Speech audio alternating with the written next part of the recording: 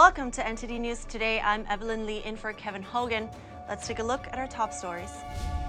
President Biden facing pushback for a tweet calling on gas stations to lower prices. A major U.S. energy lobby trolling the post, and Amazon founder Jeff Bezos also weighs in.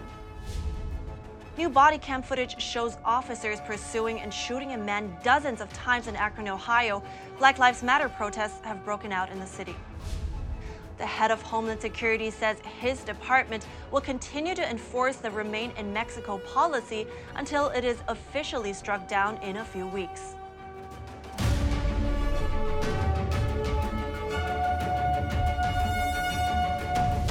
The White House is facing pushback for a tweet on President Biden's Twitter account over the weekend. It called on gas stations to cut prices at the pump. Some responded by saying that blaming gas stations for high gas prices doesn't make sense. NTD's Jessica Beatty has more. On Saturday, President Biden's official Twitter account sent a message to gas stations, tweeting, "This is a time of war and global peril. Bring down the price you're charging at the pump to reflect the cost you're paying for the product, and do it now." The U.S. Oil and Gas Association responded Sunday, tweeting, "Working on it, Mr. President. In the meantime, have a happy 4th, and please make sure the White House intern who posted this tweet registers for Econ 101 for the fall semester." According to IBIS World, the average gas station profit margin is just 1.4%. An analysis by The Hustle found that gas stations make most of their profits from markups on items sold in gas station convenience stores. Amazon founder Jeff Bezos also responded to Biden's tweet, criticizing the administration's messaging around gas prices and high inflation. Bezos tweeted, "Inflation is far too important a problem for the White House to keep making statements like this. It's either straight-ahead misdirection or a deep misunderstanding of basic market dynamics." White House National Security Council Coordinator John Kirby told Fox News Sunday that Biden's statement is neither misdirection nor misunderstanding. Kirby said Biden's working very hard to bring prices down, saying if everyone cooperates, they can bring the price down by at least $1 per gallon. Kirby didn't explain how companies could cooperate together to bring down gas prices. According to AAA, the average price for a gallon of regular Monday is $4.80. That's around double what it was when Biden took office. Recently, Biden and fellow Democrats have shifted from blaming Russia for the spike in gas prices to blaming oil companies and gas stations. But Republicans and some analysts blame the high prices on Biden's policies against fossil fuels. They're in contrast to the policies of former President Trump, who sought to expand domestic fossil fuel production. Jessica Beatty, NTD News. The Homeland Security Secretary says his department will keep warning migrants not to show up at the U.S.-Mexico border. That's because the Remain in Mexico policy will stay in place for several weeks. A divided U.S. Supreme Court on Thursday said the Biden administration can end the Trump-era policy. The policy requires foreigners claiming to be seeking asylum to stay in Mexico while their cases are processed. Secretary Alejandro Mayorkas said on CBS Face the Nation that the policy will continue to be enforced for several weeks. He was asked whether border enforcement agencies have enough manpower. Can they handle thousands of migrants who are moving towards the border? Mayorkas responded by blaming smugglers who use false information to motivate migrants. CBS's Margaret Brennan then pressed Mayorkas on the effectiveness of the Biden administration's border policies. She referenced last week's tragedy involving the death of 53 illegal migrants and pointed out that even that didn't seem to deter migration. And in Uvalde, Texas, the head of the school police force quit his city council seat. He's been the target of criticism over his response to the mass shooting at Robb Elementary School. Here's more. At approximately 11:32 a.m. this morning, there was a mass casualty incident at Robb Elementary School in Uvalde, Texas. This is Pete Arredondo, the chief of the Uvalde School Police Force, in May when a gunman attacked Robb Elementary School and slaughtered 19 children and 2 teachers. And on Saturday, the Uvalde government released a letter from Arredondo resigning his seat on the city council. His resignation comes amid criticism over his response to the school massacre. At a state Senate hearing last month, the director of the Texas Department of Public Safety blasted Arredondo for his decisions that day. Stephen McCraw of DPS said despite the presence of 19 cops on the scene soon after the attack, Arredondo chose to wait for more officers and equipment rather than engage the gunman. The officers waited for more than an hour before a U.S. Border Patrol tactical team entered the room and shot dead the 18-year-old suspect. A state official said last month that police wasted time searching for a key to the classroom door, which was not locked. Arredondo has said he never considered himself incident commander and that he did not order police to hold back on breaching the building. The city's school district last month placed him on administrative leave from his duties as police chief. Arredondo said in the letter he was stepping down, quote, to minimize further distractions in Uvalde. His resignation plans were first reported by the Uvalde Leader News. Uvalde's government said in a statement that resigning was, quote, the right thing to do for Arredondo.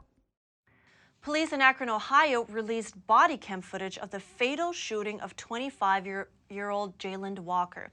8 police officers were involved, and the victim is believed to have been shot dozens of times. The shooting sparked Black Lives Matter protests on Sunday, but please be warned, the following footage is graphic. Last week, police in Akron, Ohio wanted to stop 25-year-old Jayland Walker for a minor traffic violation. He fled the scene by car before trying to escape on foot, which was when officers fatally shot him. There's no doubt that the video you just watched is extremely disturbing and will stir a lot of emotions and feeling. It's shocking and hard to take in. The police department justified the officers' use of their firearms by showing body cam footage of an officer trying to stop Walker with a taser, which was unsuccessful. 21 shots fired. That vehicle just had a shot come out of its door. Police also point to what appears to be a flash of light on the driver's side of Walker's car in the video, which they said is a muzzle flash. Police says a bullet casing was later found at the spot where they say Walker fired a shot from the car. Police did find this handgun and loaded magazine on the driver's seat of the car after Walker was shot. Officers say as Walker was running away, he stopped and quickly turned towards the pursuing officers. They say they thought he was moving into a firing position. But an attorney for the victim's family points to the fact that Walker didn't flee with the gun. At the time he was shot, more than 90 or 60 or whatever the unbelievable number will be, he was unarmed. On Sunday afternoon, people protested at City Hall in Akron. Demonstrators marched in the streets waving Black Lives Matter flags and chanting, "We are done dying," and justice for Jayland. The 8 officers directly involved in the shooting have been placed on paid administrative leave. They have not made any individual statements.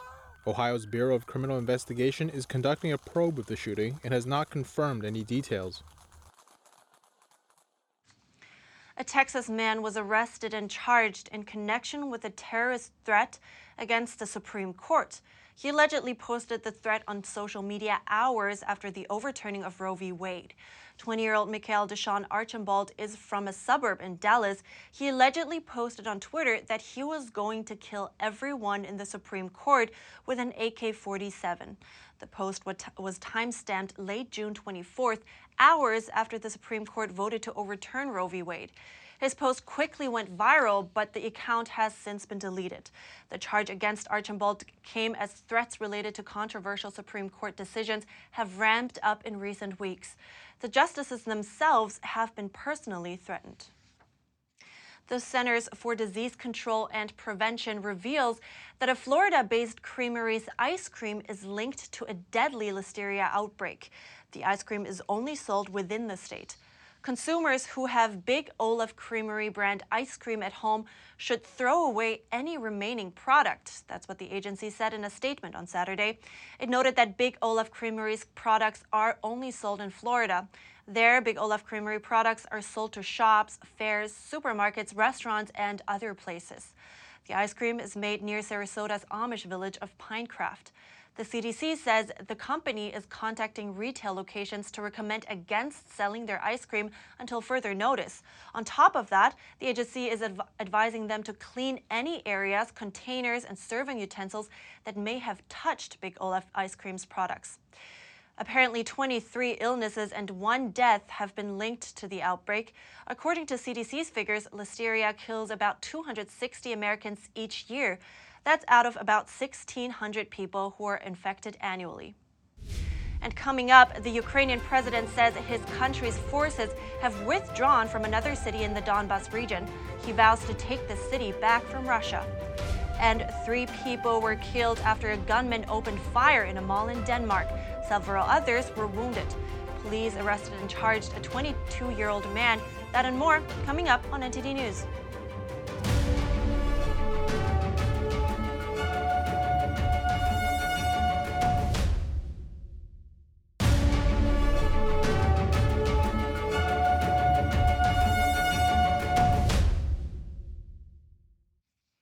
Ukraine's President Volodymyr Zelensky on Sunday said Kiev's forces had withdrawn from Lysychansk in the eastern Donbas region, but he vowed to regain control over the area with the help of long-range Western weapons.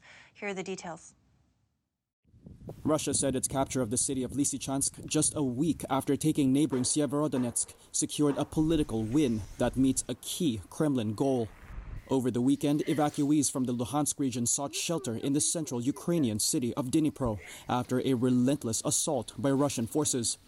3-year-old Ophelia Bondar escaped Lysychansk with her mother Nina. The city doesn't exist anymore. It has practically been wiped off the face of the earth. There is no humanitarian aid distribution center. It has been hit. The building which used to house the center does not exist anymore, just like many of our houses. Zelensky vowed to regain control over the area with the help of long-range Western weapons. He also met with Western officials on Sunday who promised to send more aid to Ukraine, including Australian Prime Minister Anthony Albanese. Australia stands ready to continue to support the government and the people of Ukraine for as long as it takes for Ukraine to emerge victorious in defence of your national sovereignty and your homeland. The battlefield focus now shifts to the neighboring Donetsk region, where Kiev still controls swaths of territory. First responders moved to tackle the aftermath of the latest shelling over the weekend. Moscow aims to capture the industrial Donbas heartland that comprises of Luhansk and Donetsk.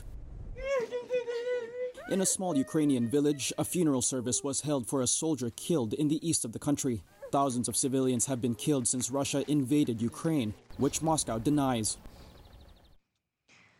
There is a change in leadership for NATO Allied Command Operations. U.S. Army General Christopher Cavoli is assuming its command.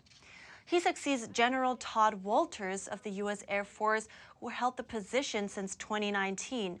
NATO Secretary General Jens Stoltenberg thanked Walters for his, quote, selfless commitment to our alliance. Cavoli has been in the military for 35 years, and his career has taken him worldwide, from Afghanistan to Washington, D.C. Danish police say 3 people were killed and several more wounded in a shooting in Copenhagen on Sunday. They arrested a 22-year-old Danish man and charged him with manslaughter. Here's the story. 3 people were killed after a gunman opened fire in a shopping mall in Denmark's capital, Copenhagen, on Sunday. That's according to Danish police, who said they had arrested a 22-year-old Danish man and charged him with manslaughter. Video obtained by Reuters showed terrified shoppers running away from the mall. Chief Police Inspector Soren Thomasen said the suspect acted alone. He said among those killed was a man in his 40s and 2 young people. He added several others were wounded, some of them in a critical condition. Prime Minister Mette Frederiksen offered her condolences in a statement. A ceremony for the Tour de France cycle race, the first 3 stages of which were hosted by Denmark, was cancelled after Sunday's incident. Rescue operations were underway in the Italian Alps earlier today. That's after part of the mountain glacier collapsed amid record temperatures, killing at least 6 people and injuring 8. The avalanche on Sunday took place on the Marmolada, which is the highest peak in the Dolomites. An early summer heat wave in Italy saw temperatures on the Marmolada reach 50 degrees on Saturday. The provincial government there said the large ice avalanche involved hikers who were en route to reach the summit of the mountain. The 8 wounded people were being treated at a hospital but were reportedly not in a good condition. Helicopters and dogs were being used to try to find survivors. And on Israel, the Biden administration says that Al Jazeera journalist Shireen Abu Akleh was likely killed by unintentional gunfire from Israeli positions. But the U.S. State Department says independent investigators could not reach a definite conclusion about the origin of the bullet that struck her. Ballistic experts say the bullet was damaged, and that prevented a clear conclusion about its origin. Abu Akleh, a Palestinian American, was killed on May 11th during an Israeli raid in the West Bank. Palestinians have said the Israeli military deliberately killed her. Israel denies this. It says she may have been hit by errant army fire or by a bullet from one of the Palestinian gunmen who were clashing with its forces at the scene. Coming up, a Swedish man chops and saws his way toward victory in the European Timber Sports Championship. It's the first time the competition has appeared in front of an audience since the pandemic.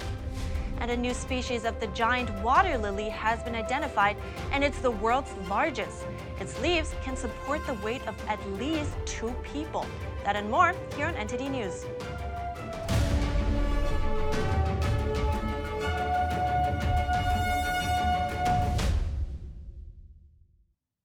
Kiteboarders showed off their spectacular skills in front of a Spanish sunset as the Big Air World Championships came to a close in Tarifa.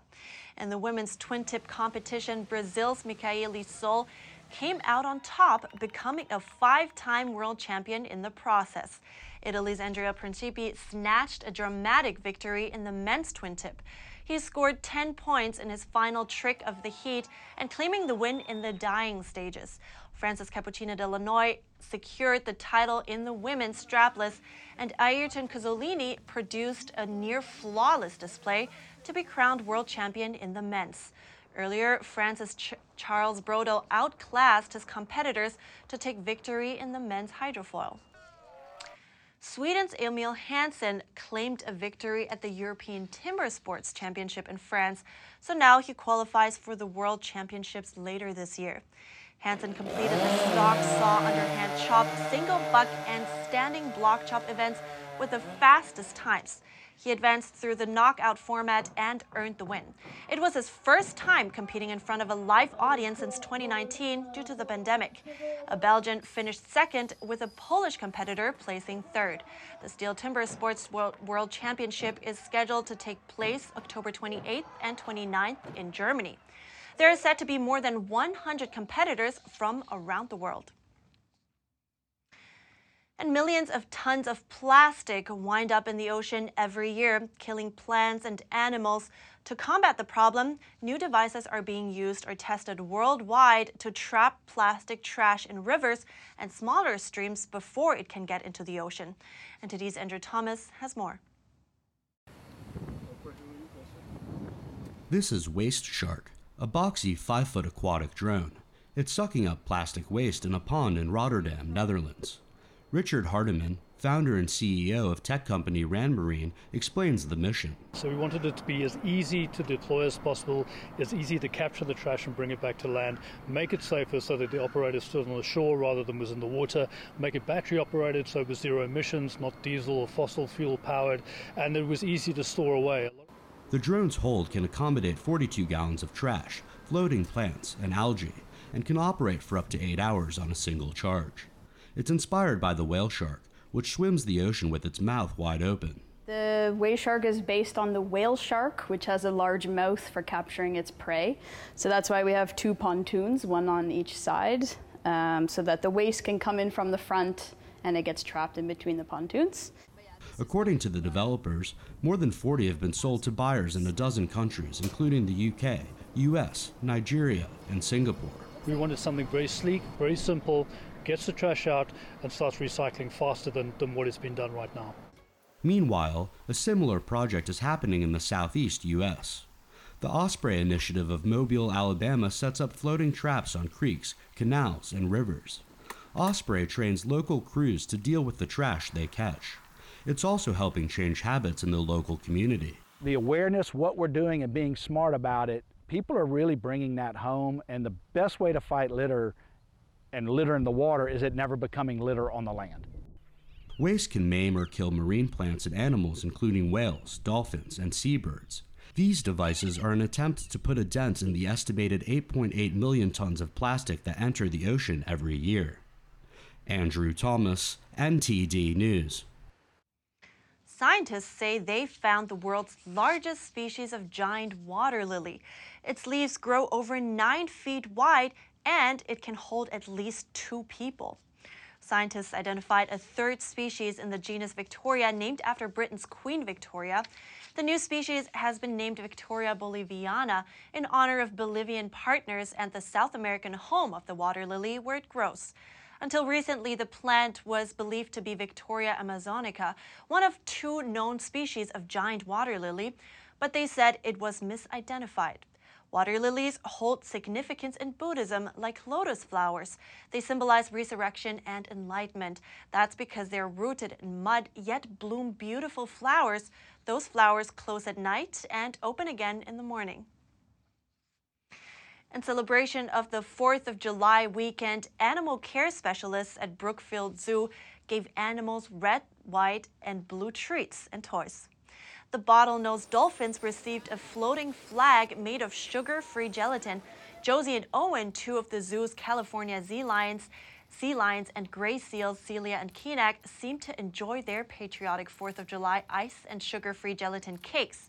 Additionally, 2 27-year-old brown bears were presented with red, white, and blue colored ice blocks filled with carrots, sweet potatoes, apples, and blueberries. And the zoo's river otters ice blocks had freshwater smelt frozen inside. Yum. And for human food, what are drinkable green powders? Are there differences between these powders and actual real vegetables? And are they even healthy? Here's Gina Marie with Strong Mind and Body.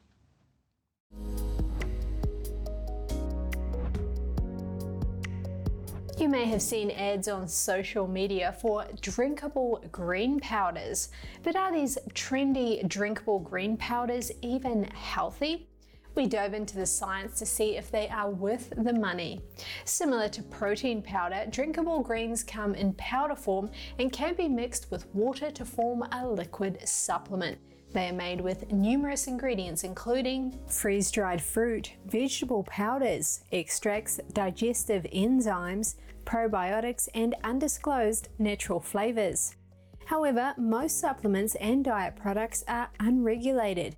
Therefore, it can be hard to know what is actually in a product unless it has undergone third-party testing and certification. There are some notable differences between drinkable green powders and the real deal. When you eat greens like kale, collards, chard, and spinach, you are getting a naturally occurring dose of water, fiber, and several nutrients. Actual greens are higher in fiber and certain nutrients like potassium than the powders, and their water and fiber content helps to slow down their digestion. This allows your body to absorb the nutrients as needed rather than all at once. Plus, greens can be prepared in a variety of delicious ways. Drinkable greens might be convenient for someone on the go, but they can contain over 75 ingredients, one of which might be added sugar or sugar substitutes. They can also be very pricey. They are significantly more expensive than a bunch of greens. It's also important to remember that drinking a serving of green powder isn't a free pass to forgo a healthy, balanced eating pattern. Drinkable green powders can tout health claims, but might not be fully scientifically backed. And while they might help you with your intake of some specific nutrients, going for the real deal is the healthiest option. That doesn't mean that drinkable greens are bad for you if you can afford them and enjoy them. But as with any supplement, be sure to choose products that have third-party certification so that you know the label claims and ingredients list are accurate. Always talk to your doctor or dietitian before taking a new supplement or product to make sure it's safe for you. Thank you so much for joining us today. Have a great Independence Day. I'm Evelyn Lee.